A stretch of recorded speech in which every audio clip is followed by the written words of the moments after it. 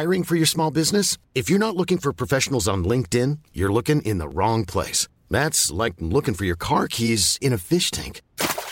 LinkedIn helps you hire professionals you can't find anywhere else, even those who aren't actively searching for a new job but might be open to the perfect role. In a given month, over 70% of LinkedIn users don't even visit other leading job sites. So start looking in the right place. With LinkedIn, you can hire professionals like a professional. Post your free job on linkedin.com/people today.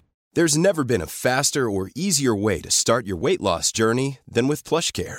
PlushCare accepts most insurance plans and gives you online access to board-certified physicians who can prescribe FDA-approved weight loss medications like Wegovy and Zepbound for those who qualify. Take charge of your health and speak with a board-certified physician about a weight loss plan that's right for you.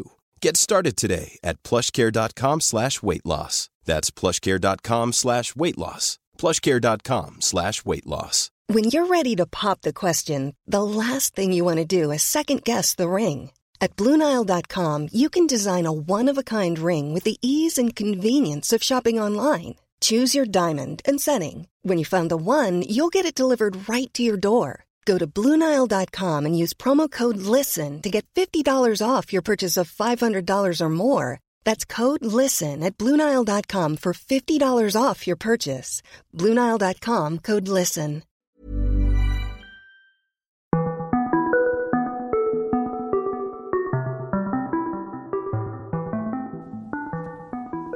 Nu är vi igång. Välkommen till Hard Nerd Café, avsnitt om queernördarna. Jag heter Dan och med mig har jag Gabriel de Boer. Hallå, hallå. Hej. Och jag är då ordförande i queernördarna och jag vill här och snacka lite precis veckan inför Stockholm Pride där vi ska göra massor med saker och ting. Då vill vi med på er, vad är queernördarna? Queernördarna är en förening med syfte att ge HBTQ en plats i nördkulturen. Från början var vårt syfte att ge HBTQ en plats i spelkulturen och spelvärlden. Men vi har börjat växa så mycket och börjat märka att det behövs överallt i alla delar av nördvärlden. Det kan jag lätt tänka mig. Och vi startade som en form av plattform på Pride 2016 där det var en intresseanmälan att skulle ni vilja att det fanns en förening för HBTQ-personer. Och sen i september hade vi vår första träff, den som då fick namnet Queer and Nerdy, som skulle vara liksom en blandad spelträff för olika så här HBTQ-nördar komma dit, och den gick väldigt, väldigt bra. Vi hade typ ett så här 25 pers som dök upp första gången. Och så var vår plan att så här, vi ska försöka göra det här varannan vecka. Och så sa vi liksom, vi testar det nästa gång och ser om det går. För det var liksom vår förhoppning. Så märkte vi att det fortsatte att komma personer. Och så kom många tillbaka och så kom det nya. Och sen blev det fler och fler som kom. Så att vi har hållit på och kört oavbrutet varannan vecka sedan starten egentligen. Vi har fått ställa in en enda gång, men det var på grund av terrordådet i Stockholm. Så det låter som en legitim anledning att ställa in. Ja, det var ju liksom force majeure-anledning. Och det var ändå så här, vi försökte göra allt för att inte göra det. För vi tänkte att det kunde ha varit en härlig plats för många om de var oroliga att ses på och faktiskt liksom var nära. Men det var inte möjligt att ta sig dit, och sen så var det att det var liksom stanna inne. Då var det bara så här, okej, vi ställer in för att vi vill inte att folk riskerar något att ta sig hit. Men ni har träffar varannan fredag? Ja, varannan fredag på Sverok Stockholm. Som ligger i Kristineberg. Ja. Och nu har vi under juli faktiskt passat på att kört varje fredag bara för att det har funnits tid. Folk är lediga och det har definitivt dykt upp folk också.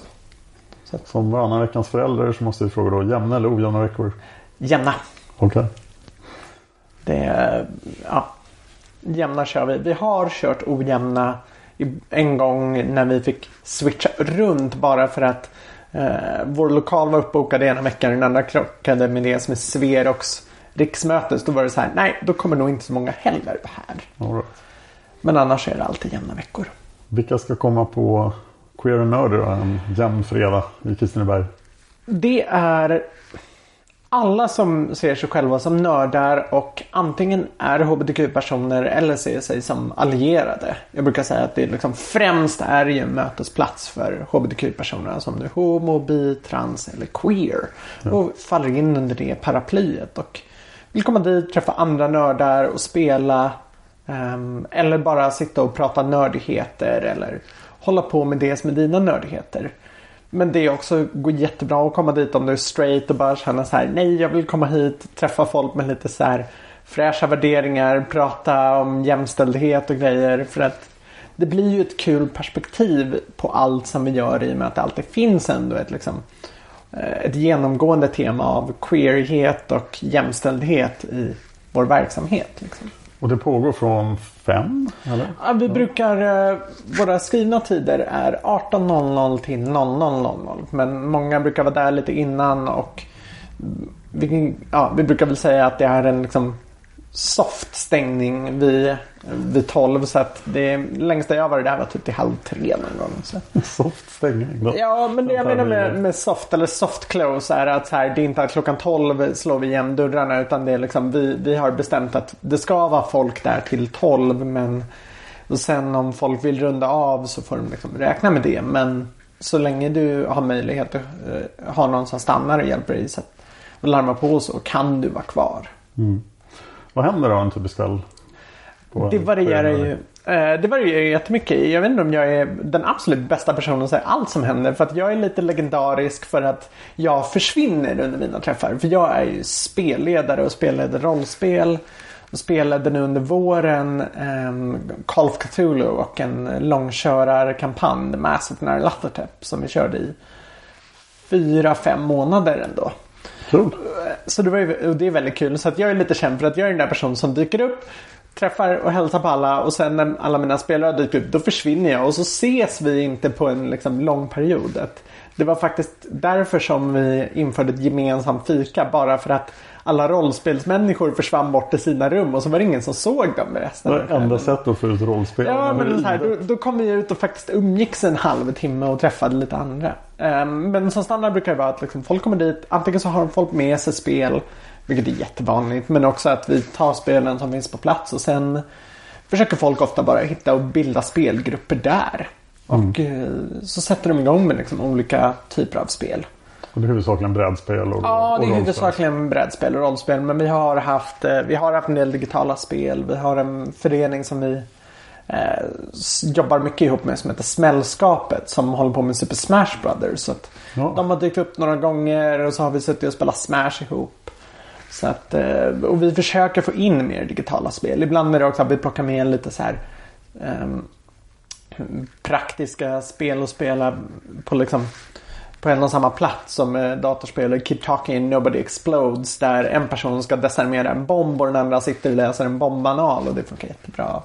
Spela liksom på plats, att då får någon sitta liksom mer utprintad, så får den andra sitta och försöka desarmera den här bomben. Så att det är ju mest det vi gör. Men vi kommer nu till hösten sätta igång med en fantastikcirkel där vi ska prata fantastik utifrån queera perspektiv. Så att då ska vi liksom börja ha lite mer diskussionsgrupper och sitta och prata. Och det är också ett bra sätt att liksom expandera. Och vi försöker också komma iväg och gå en del på konvent och så ihop. Så att, och anordnade i höstas en meetup på Comic Con, vilket vi säkert kommer att ha igen. Så att folk ska kunna gå dit och brukar ha lite så här, har haft en del små pysselaktiviteter, vilket är något vi också vill försöka hålla på med. Och det är ju så här, är det någonting du känner att det här skulle jag vilja se, så hör av dig till oss, så ser vi jättegärna till att det händer för det. Hur ser lokalen ut? Lokalen är ju ganska bra i att den är uppdelad med väldigt många olika rum, så att det är liksom en lokal där det är ett stort samlingsrum med soffor där vi tänkte installera vår fantastikcirkel. Och sen är det liksom en del olika bord som är där folk ofta sitter och spelar Magic eller kortspel. Så det förekommer kortspel? Ja, jättemycket. Härligt. Framförallt Magic är väldigt vanligt. Så nu har inte vi haft ett Magic-avsnitt än, men jag har ju lite med Magic att göra. Så att vad kul. Nej, vi har många Magic-spelare, så att de brukar ofta sitta vid de borden. Så har vi ett rum som är liksom lite avskärmat, som är ett väldigt med direkt anknytning till liksom det här stora samlingsrummet, och där sitter ofta folk och spelar lite större brädspel, så att där de sitter och spelar typ Scythe eller Dead of Winter eller så. Och sen har vi de två liksom grottorna, kan vi säga. Vi har vår lilla grotta som är det som är en tryckverkstad, som är som liksom länge har fått agera det lilla rollspelsrummet. Det är jättebra av lite mindre rollspelsgrupper och det är så här härligt och mysigt. Sen har vi det som är det stora konferensrummet, och det har varit det rummet jag har lagt beslag på länge. Så att där är antingen att vi har kört en del riktigt stora spel. Vi spelade Eldritch Horror till exempel i julas, så då behövde vi liksom ha ett så stort rum. Vi körde med 8 spelare. Eller när jag har kört stora rollspelsgrupper så är vi ofta där inne till exempel. Hur stora då? Men de brukar, mina rollspelsgrupper är ofta runt typ en 68 personer. Så att, hinner ni någonting på 6 timmar? Vi hinner jättemycket ändå, så att det handlar om att vara effektiv. Men sen är det skönt också att ofta har det varit så att det har varit, när det har varit typ drop-in-rollspel jag har haft, har det ofta kunnat vara då att det är spelare som har varit med och spelat innan, så att de kan redan karaktärerna, så att då går det ganska fort att komma in i det om man är många. Att så här, men vi vet redan vad vi är på något sätt, så att då kan vi nästan bara sätta igång. Vad spelar de för Magic? Ja du, det har jag jättedålig koll på, för jag är inte Magic-spelare. Men jag har en medlem som försöker göra allt för att få mig att börja spela Magic, och jag vet att jag borde, men... Bra medlemmen, fortsätt med. Jag vet, men jag är lite rädd för plånboken också. Ja, Magic kan vara dränerande för plånboken. Jag har hört det, och framförallt också tid. Jag gör mycket saker, så tid är någonting som... jag pressar min tid likt en liksom citron till sista droppen. Så att det är så här, jag vet inte om jag hinner komma in i Magic, men jag vill. Då är brädspel ganska härligt, för det är en begränsad, man vet ungefär hur lång tid man tar sen exakt. Precis, men jag är ju framförallt rollspelare liksom, så att, eller framförallt spelledare, så att jag har varit en av dem som liksom spelat jättemycket på våra träffar. Och vilket var typ därför jag blev så kär i föreningen, för att jag hade ett så härligt spelmöte första gången jag var där, och då hade jag med mig The Call of Cthulhu, som är liksom en av mina stora. Det kan jag hålla med om. Jag tror jag redan pratat en del om Call of Cthulhu. Men precis. Jag pratade om det här faktiskt, just det minnet när jag var med första spelträffen vi hade med liksom första gången jag verkligen spelade för främlingar. Så då var det så här, men vi satte igång, och så fick jag de här personerna i det här rummet att de hittade en latinsk trollformel alla behövde läsa i kör. Och så gjorde de det, vi hade läskig musik igång. Och jag var bara så här, okej, jag måste få filma er nu, för det här är så vackert. Att så här, och därifrån så träffade jag liksom det som är mycket av min nuvarande grupp. Och sen växte ut från det och gjorde att så här, jag måste gå tillbaka hit, jag måste spela mer, för det här var så roligt. Sen vanlig kväll är det 1-2 rollspelsgrupper igång och resten? Ja, som standard. Vi har en jättebra spelledargrupp som håller på att koordinera jättemycket nu inför vad som ska vara för hösten. Så då kommer vi satsa mer på att också börja erbjuda ännu fler rollspel. Att vi ska troligtvis försöka ha ett arrangemang där det bara är rollspel en gång. Där vi ska kunna ha kanske 4 spelgrupper. Men sen brukar det vara att vår förhoppning är att kunna erbjuda ett drop-in-rollspel, men också en del lite längre pågående spel för folk som är återkommande på Queer Nerdy. Problemet är ju om du bara kör drop-in till exempel, är den där som är där varje gång då vill kunna spela rollspel, då kan det vara jätteskönt att ha ett kampanjspel till exempel, för att då, och det hade vi nu innan månader som blev klart för bara några veckor sedan, så att jag är fortfarande lite i uppstarten att se vad jag ska göra i höst i spelväg. Men redan nästa träff så har jag arrangerat, då ska jag ha ett speltest istället på ett rollspelscenario jag har skrivit, som ska spelas en massa på Pride, så att, det är svårt att få mig att släppa mina rollspel. Det kanske så. Hur var ett bra drop-in-rollspel? Ett bra drop-in-rollspel är någonting som du ganska snabbt kan så här, det ska gärna vara relativt regellätt. Det ska gärna också ha regler som är liksom stat-tunga rollspel kan ta lång tid att komma in i. Då är det skönt med någonting som har ganska enkla stats, där allt inte heller behöver vara helt beroende på tärning, utan där mycket saker kan gå fram via berättande. Och gärna inte spel som är fighting-tunga, för fighter tar ofta väldigt lång tid. Så att då är det väldigt bra med sådana som fokuserar mer på karaktärs och spelberättande. Så att min go-to var länge Call of Cthulhu, för just i 7:e upplagan så gjorde de ett väldigt bra strömlinjeformat regelsystem för att allting är procentbaserat. Så att det är väldigt enkelt att förklara reglerna för någon. Så här, det är procent. Du kollar på dina procent och sen slår de här tärningarna mot procenten.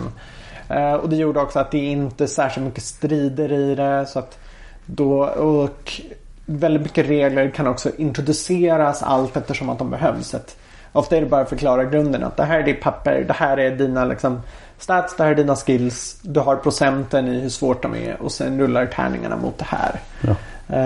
Jag tycker ju också alla fria ligan-spelen är jättebra drop-in-rollspel. Jag spelar just nu väldigt mycket i Varselklotet som jag har kört mycket på konvent och ska spela under Pride. Och det är till exempel ett jättebra system. För det är också så här väldigt lätta regler. Det är en väldigt spännande värld. För att både Call of Cthulhu och Varselklotet till exempel är ett spel med spännande världar är också väldigt bra. För att då kan det vara en lockelse bara att komma in och få faktiskt spela karaktärerna i den här världen. Ja. Då kommer du väldigt långt på det. Och de är ju också båda väldigt mysteriebundna. Det handlar mer om att liksom lösa mysterier, hitta svar, än vad det är att nödvändigtvis döda liksom ett monster eller en skurk. Så att det gör också att de är väldigt bra lämpade för det som jag kallar för Monster of the Week strukturen. Det här lite att det här är liksom veckans mysterium. Det är lite som ett avsnitt av en deckare. Det här är liksom veckans mysterium. Vi ska hinna lösa det här på 4 timmar. Och då kan den köra på lite. Och sen så gärna också ha scenarion som är skrivna lite. Så att du kan gummibanda dem lite i tid. Att liksom dra åt om du märker att så här vi måste gå in på. Släppa lös lite om du märker att vi har gott om tid. Hålla lite koll på hur progress går. Det tycker jag man märkt med just Call of Cthulhu att det är väldigt, väldigt lämpat för konventspel. Utan tvekan. Sen beror det ju på scenarion, men det finns väldigt många liksom klassiker som jag har dragit med mig. Det var faktiskt en av de roliga sakerna när jag började spela det, för att jag har haft liksom en Call of Cthulhu-grupp i 7 år nu. Och då var det så här, när jag kom dit och bara jag har ju så här många scenarion jag kan spela med helt nya människor som aldrig har kört de här. Och bara biblioteket och sitta och välja så här, det kan vi köra, det kan vi köra, det kan vi köra, det kan vi köra. Perfekt. Det var väldigt härligt. Ja. Är det något mer än man behöver veta när man kommer till Queer Nerdy? Eller om man funderar på att gå till Queer Nerdy? Ja, det är gratis allting att gå. Så det kostar ingenting att komma dit. Det som kostar är om du vill ta fika så kostar det 5 kronor. Det var ju skäligt. Ja, det är med, och det är som vi har sagt att vi har det mest bara för att kunna liksom täcka upp kostnaderna för det. För att kunna ha det på plats. Men du behöver inte vara medlem i Queernördarna för att komma dit. Men du får väldigt gärna bli det om du tycker det är härligt att vara där. Och då får du liksom, för då får du också alla våra utskick, vår information. Du får bli del i den liksom Facebookgruppen som är för föreningsmedlemmar till exempel. Ja. Men vad kostar det att vara medlem? Ingenting, det är gratis. Det låter som en bra deal också. Det är en väldigt skön deal att vi vill ändå kunna vara väldigt öppna. Och vi har ju väldigt mycket, vi brukar säga att kom som det är eller som du vill vara. Så på plats så finns det lappar där du skriver ditt namn och ditt pronomen. Och vi är väldigt måna om att det alltid ska respekteras. Ja, det var sådana lappar vi hade på Gotcon. Ja, precis. Ja. Lite i det stuket. Men det är i princip en pronomenlapp som man bär på bröstet där det står... Ja, men exakt. Han, men hon, hen, den. Men vi kör så att du verkligen får skriva det själv. Så att du alltid ska känna dig. Ja, som man skriver helt. Ja, men precis. Eller vi har några och då har vi även med namnen. Vi brukar också köra att om du spelar rollspel eller så brukar folk göra dubbla lappar. Så att du har en för din karaktär. Har de olika färg då? Eller måste man gissa vilken som är karaktär? I början körde vi med liksom klisterlappar. Så att då var det bara att du fick ha en upp och ner till exempel. Eller att så här, du har en på varsin sida av bröstet med vilken som gäller. Så att du märkte upp. Men nu har vi har investerat och köpt lite finare såna här nålpinslappar som är liksom inklistrade. Men då är det bara att du får ha 2 eller du kan ju även byta ut pappret i dem.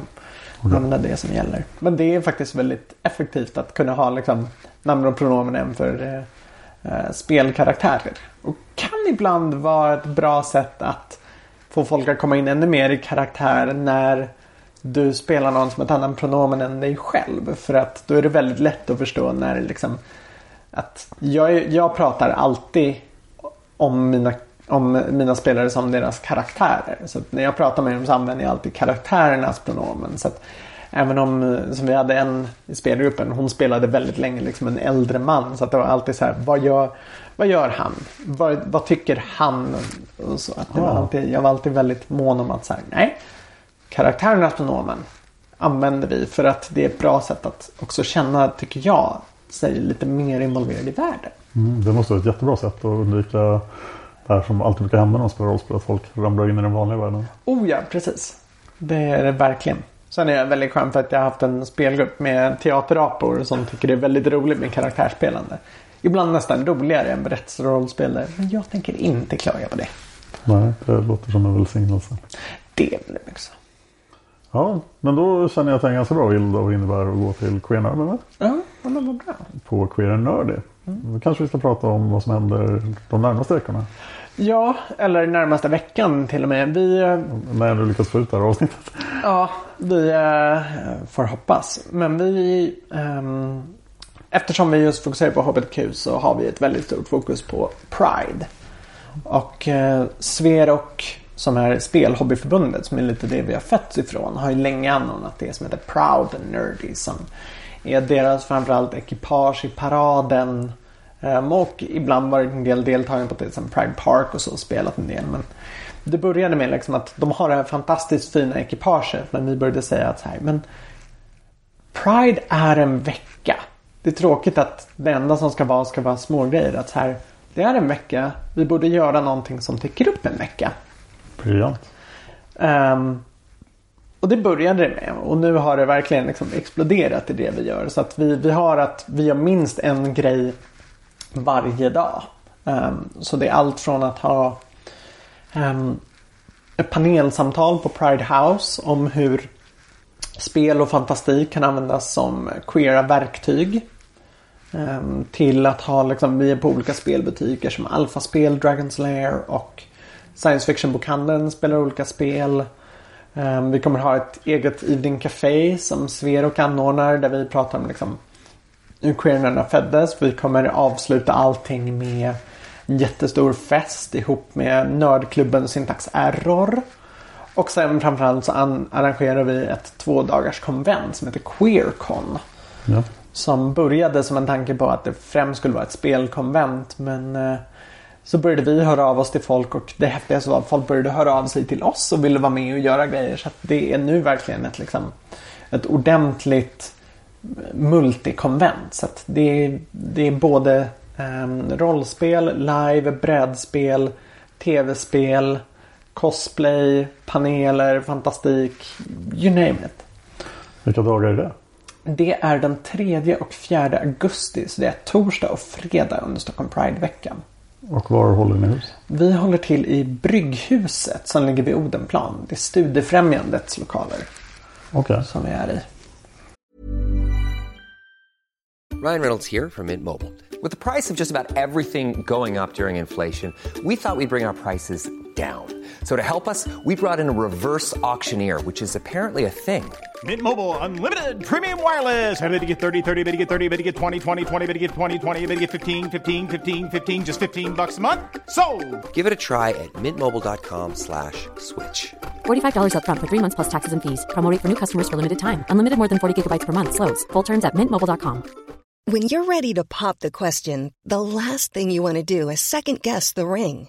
At BlueNile.com, you can design a one-of-a-kind ring with the ease and convenience of shopping online. Choose your diamond and setting. When you find the one, you'll get it delivered right to your door. Go to BlueNile.com and use promo code LISTEN to get $50 off your purchase of $500 or more. That's code LISTEN at BlueNile.com for $50 off your purchase.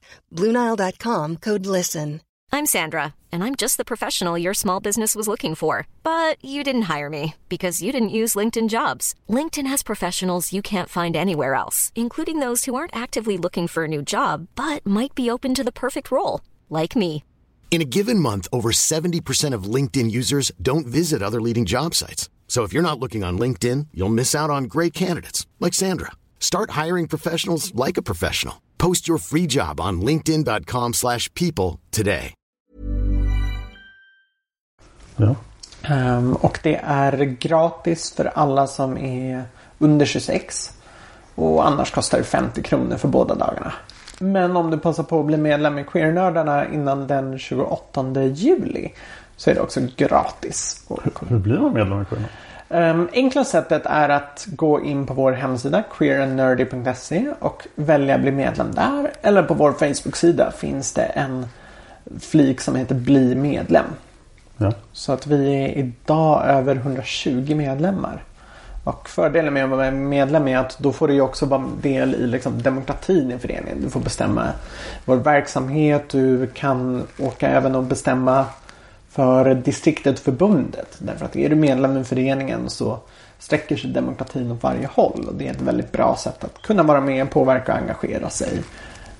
Och om inte annat så blir vi starkare av att vara många medlemmar. För att ju fler medlemmar vi är, desto mer personer kan vi skicka till olika möten som också då går uppåt så att säga. Så att det är ett väldigt bra sätt att kunna få sin röst hörd. Och sen är det ju också så att folk kommer lyssna mer om man är 120 personer som är missnöjda eller vill se förändring i spelvärlden mot om det är 12 personer.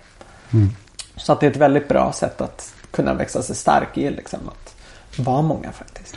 Den här föreningen är fortfarande helt i Stockholm? Ja, vi har många medlemmar utanför Stockholm. Framförallt i Uppsala har vi många. Men vi är just nu helt Stockholmsbaserade. Men är det så att ni vill starta Queernördarna någon annanstans i Sverige eller börja arrangera saker som en del av oss, så är det jättevälkommet. Det är egentligen bara att prata med mig eller med någon av oss, så hjälper vi gärna till och liksom kommer få er på benen och så. Det finns inget liknande initiativ?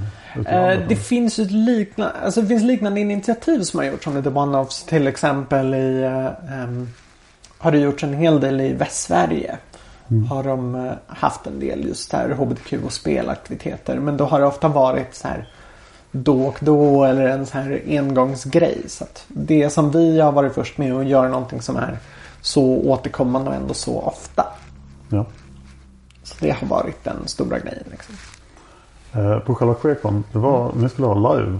Ja, det stämmer. Vi kommer ha minst 3 olika typer av live.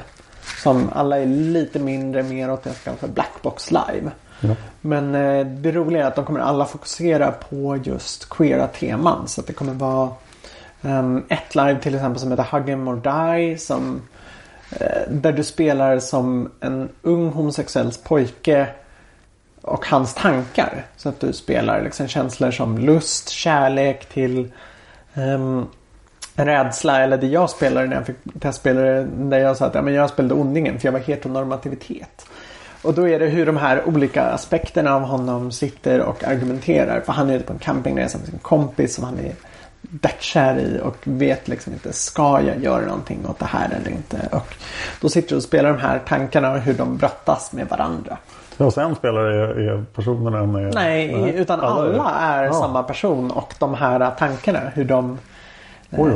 Och det är ett fantastiskt bra sätt att också förstå lite om liksom, tankarna som man som hbtq-person kan behöva brottas med själv. Att ena sidan vill men andra sidan är rädd. Liksom, hur det spelet går till. Ett annat jättehäftigt live som kommer sättas upp är ett som heter Trans Dysphoria Blues. Där du spelar... Det är ett live för cis-personer som får spela transpersoner och då så att säga lajva en utredning som en transperson får göra. Och det viktiga är också att det är tänkt så att du spelar det kön du själv är. Så att är du cis-man, då spelar du en transman. För mycket av det ska just handla om att försöka förstå tankarna om att inte bli accepterad i det kön som en är. Wow. För att det dumma som ibland kan hända är att många kan tänka att så här, okej, men då, alltså, en vanlig frågeställning när folk säger ja, jag undrar hur det skulle kännas om jag ville vara tjej. Och då är det tänkt liksom att en cis-person ska spela någon av så att säga motsatta kön, men här gör det så rätt att nej, du ska spela det, känna att du själv är, för att snarare förstå hur det är att liksom, någon inte vill acceptera dig och liksom, kampen du måste ta för att bli accepterad. Det var ett steg längre. För min tolkning var, det här hade jag hört rykten om att det här live skulle vara. Ja. Och min tolkning var ju precis som du sa. Att så här, oj, då fick man testa att spela ett könsbyte. Men det var... Nej, utan det du får göra är ju verkligen känslan av att liksom, nej, du ska... Alltså, så att du skulle ju till exempel få spela en transman. Men då skulle det vara så återkommande. Ja, men hur du får testa att liksom bli behandlad som kvinna. Men att du faktiskt är man. Och då försöka övertala folket. Alltså, det är ju... fantastiskt bra live. Och sen kommer vi ha lite andra små nano-live som går. Som typ det Hagamordai kommer vi ha. Det är ett nano-live som kommer gå typ rullande under hela konventet. Förklara nano-live. Nano-live betyder helt enkelt att det är ett litet live som ofta är typ max en timme. Som inte kräver förberedelse. Det kräver liksom ingen... Alltså... Där är inte det här att du ska liksom göra kläder eller så, utan ibland kan det vara att det kan förekomma attribut, men i grunden och botten så är det väldigt improviserat. Det är väldigt tänkt att liksom, du kan komma in, få pappret i handen, läsa vad det handlar om och sen kunna börja spela. Så att, och där är ofta fokuset mycket typ på story eller konceptet snarare än vad det är liksom stort världsbyggande och så. Så det är de liven vi kommer ha. Eller några av de liven vi kommer ha. Man ser ju direkt här, och det nämnde du också, att det måste finnas en väldig synergi mellan queervärlden och gamevärlden. Att man kan ja, absolut. visa. Ja, det är ett fantastiskt bra verktyg. Jag har skrivit ett rollspelscenario för QueerCon som kommer att spelas jättemycket nu under Pride-veckan i Varselklotet, som handlar om... Det är ju baserat på Simon Stålenhags 80-tal som det kunde ha varit i det här sci-fi 80-talet. Och då har jag skrivit ett scenario som delvis bygger på då moralpanik och videovåld. Och hur jag då drar paralleller mellan den grejen. Att du spelar barn så kommer det vara något som är liksom...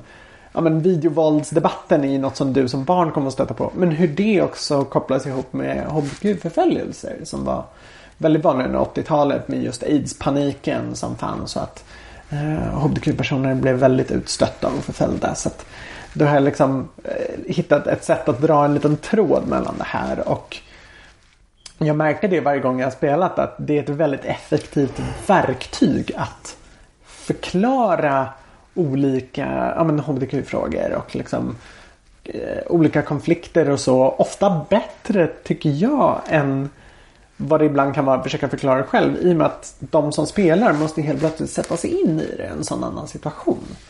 Så det finns absolut en väldigt mycket synergi, och det finns ofta en väldigt mycket överlappning mellan så här, hbtq och spelvärlden. Och så här, spelvärlden finns många delar som har liksom stor acceptans. Det finns också mycket en plattform att bygga upp där. Det har varit väldigt kul, och liksom, vi har sett mycket hur vårt arbete verkligen sprider sig till att komma i kontakt med andra bra organisationer som jobbar med lika behandling inom spelvärlden till exempel. Ja, som vilka då? En jag tänkte på var ju Isis nördfeminism till exempel. Ja, jag vet lite om. Ja, som jag fick vara med och prata lite om queernördarna på Gotcon, och sen finns det ju organisationer som Sverox initiativ Leia, som är ett mentorskapsprogram för unga kvinnor och icke-binära i spelvärlden, som vi också har varit och pratat om och spelat med folk. Så det är ju några av dem som jag bara tänker på rak arm. Och då har det varit väldigt kul att liksom, träffa de här andra organisationerna och försöka komma i kontakt med dem. Men sen även har vi försökt hålla en del kontakt med typ RFSL ungdom och så, som jobbar på hbtq-sidan. Så tanken är att vi ska försöka göra lite saker ihop med dem. Där det är möjligt till exempel. Och om inte annat så är det vissa organisationer som har tagit lite material från oss och varit lite så här: det här är bra folk, gå till dem. Så att det hänger en poster för Queer Nerdy på Anova, som är avdelningen på Karolinska sjukhuset för just könsidentitetsutredningar. För de var så här: vi behöver någon bra ställe att skicka folk, och vi är många som spelar. Vi skickar dem hit. Åk dit, spela, träffa folk. Så här kommer du bli. Det är lite den här att då kan känslan av att vara queer inte nödvändigtvis kännas som jobbigt, utan kunna få vara i en miljö som är trygg och du ska kunna få känna dig hemma och känna att du verkligen hör hemma. Du ska få vara på plats där du inte ska behöva känna att du behöver förklara din existens eller berättiga någonting, utan du ska kunna få komma hit och vara precis som du är eller som du vill vara och få göra det du tycker är kul. För att det är ju det andra som kan vara, mycket sånt där kan ju ändå hamna i ett fokus på att även om vi ofta kan ta upp sådana saker, finns det alltid liksom det kan nästan kännas som en vårdfokus ibland, att liksom då var det kul att så här, nej men nu ska du få komma hit och vara queer och känna att du kan komma hit och spela och ha kul och träffa och göra det med andra personer där du vet att du kan känna dig bekväm. Men vill du prata om det så är det ju faktiskt en väldigt skön plattform för att många kan relatera. Det kan jag tro. Så att det är ju, ja, det är väldigt härligt. Det var ju en av anledningarna till att jag blev så fast i det. Ja. Jag hade ingen aning om själv hur mycket jag behövde queernördarna fram tills jag började umgås där jättemycket. I början sa jag att jag har ingen aning om jag kommer kunna göra det här varannan vecka. Men jag kommer försöka vara med så ofta jag kan. Jag har missat en enda gång. Och då var jag inte i landet, så det var verkligen... Då hade du en legitim ursäkt. Det var en legitim ursäkt. Men det är lite ont att inte ha en perfect streak. Är det någonting mer som vi borde förmedla till lyssnarna?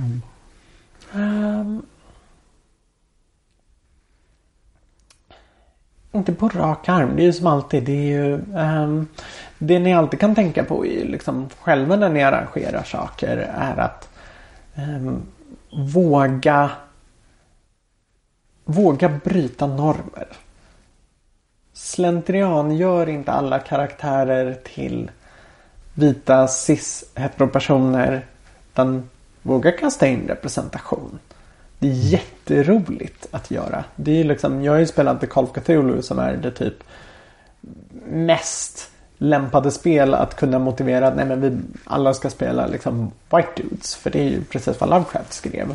Ja. Men i en spelgrupp där väldigt många har spelat rasifierade karaktärer, inte alla har spelat straighta karaktärer, och det har varit en jätterolig grej att leka med liksom, men de är 20-talets värderingar på hur de blir behandlade, plus hela aspekten av att här cosmic horror på det, så att det är bara ta allting gott och blanda det i liksom en mixed bag.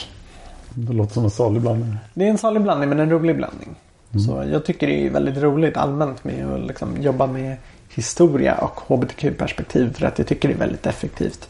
Även om det ibland kan kännas lite tungt. Men det kan också vara jätteroligt att spela saker där de är till exempel science fiction-världar eller så. Där du kan göra tvärtom. Du kan skapa lite så att säga utopier där inte sådana saker behöver finnas. Och det är också roliga sätt att, ja men, det låter dumt att säga öva, men kunna få lite mer förståelse. Att just spel är ett fantastiskt verktyg för att kunna jobba med frågor om alla typer av likabehandling.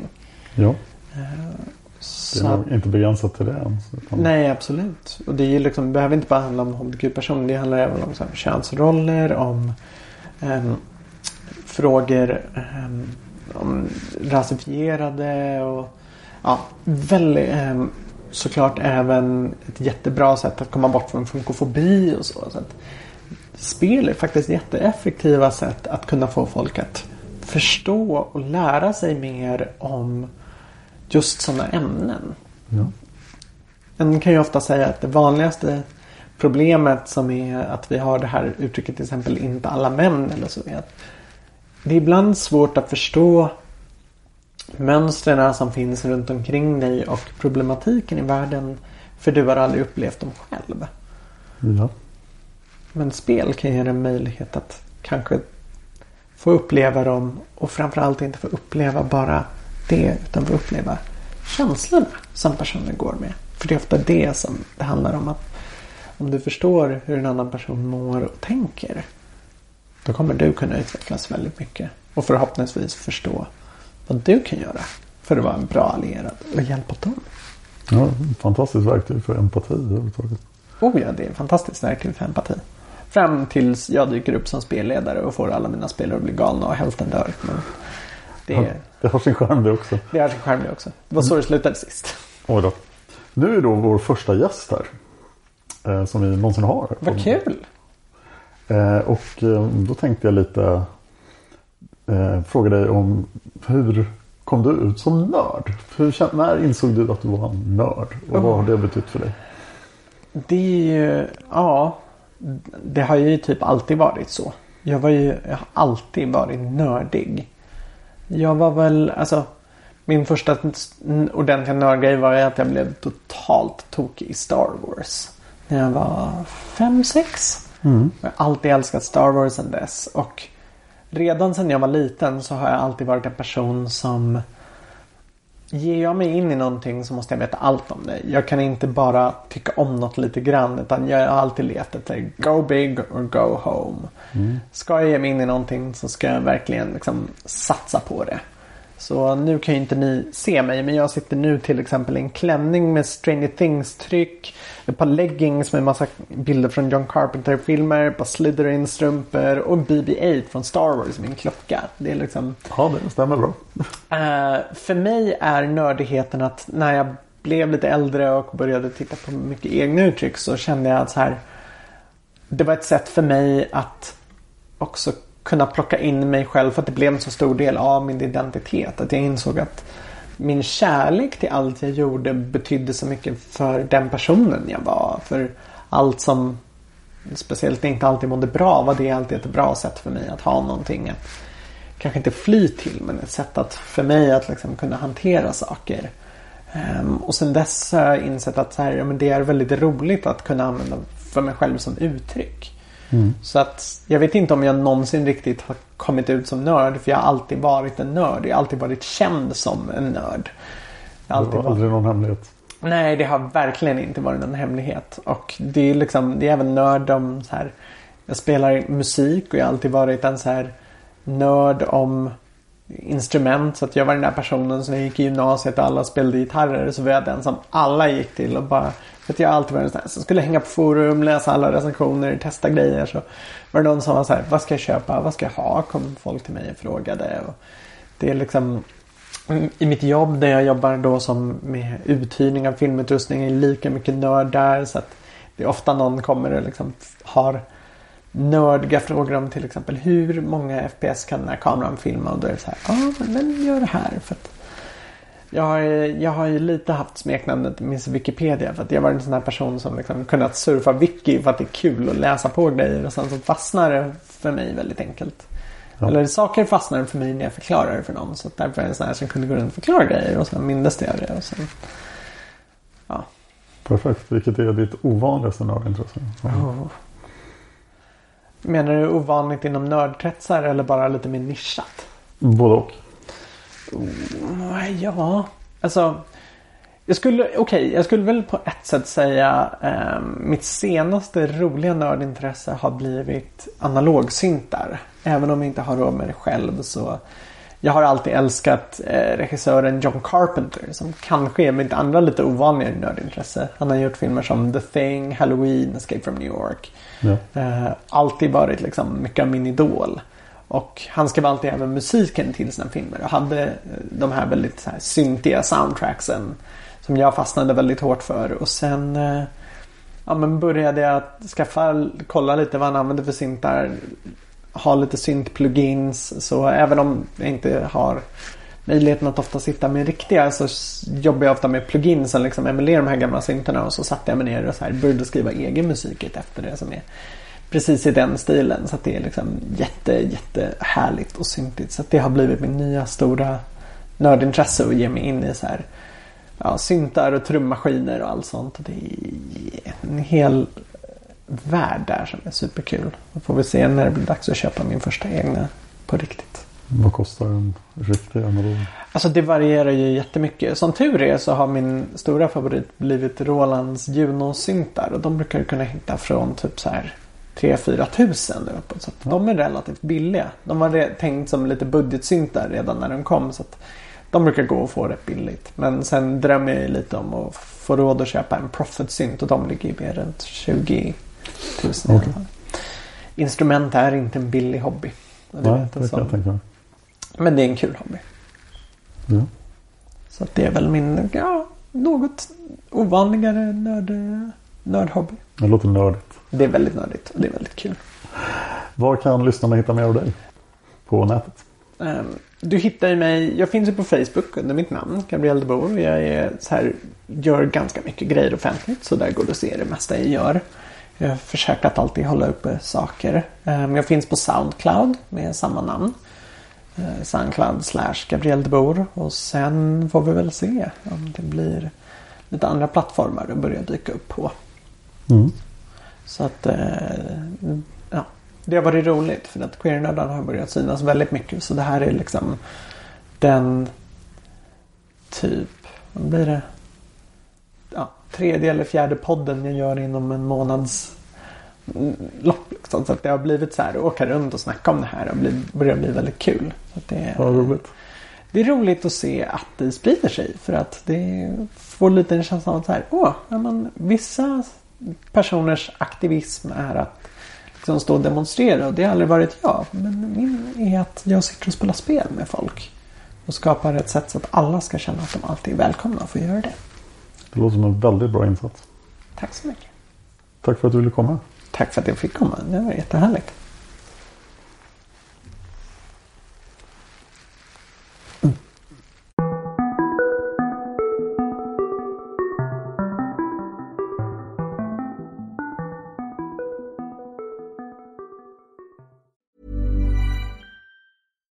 Hi, I'm Daniel, founder of Pretty Litter. Cats and cat owners deserve better than any old-fashioned litter. That's why I teamed up with scientists and veterinarians to create Pretty Litter. Its innovative crystal formula has superior odor control and weighs up to 80% less than clay litter. Pretty Litter even monitors health by changing colors to help detect early signs of potential illness. It's the world's smartest kitty litter. Go to prettylitter.com and use code ACAST for 20% off your first order and a free cat toy. Terms and conditions apply. See site for details. Planning for your next trip? Elevate your travel style with Quince. Quince has all the jet-setting essentials you'll want for your next getaway, like European linen, premium luggage options, buttery soft Italian leather bags, and so much more. And is all priced at 50 to 80% less than similar brands. Plus, Quince only works with factories that use safe and ethical manufacturing practices. Pack your bags with high-quality essentials you'll be wearing for vacations to come with Quince. Go to quince.com/pack for free shipping and 365-day returns.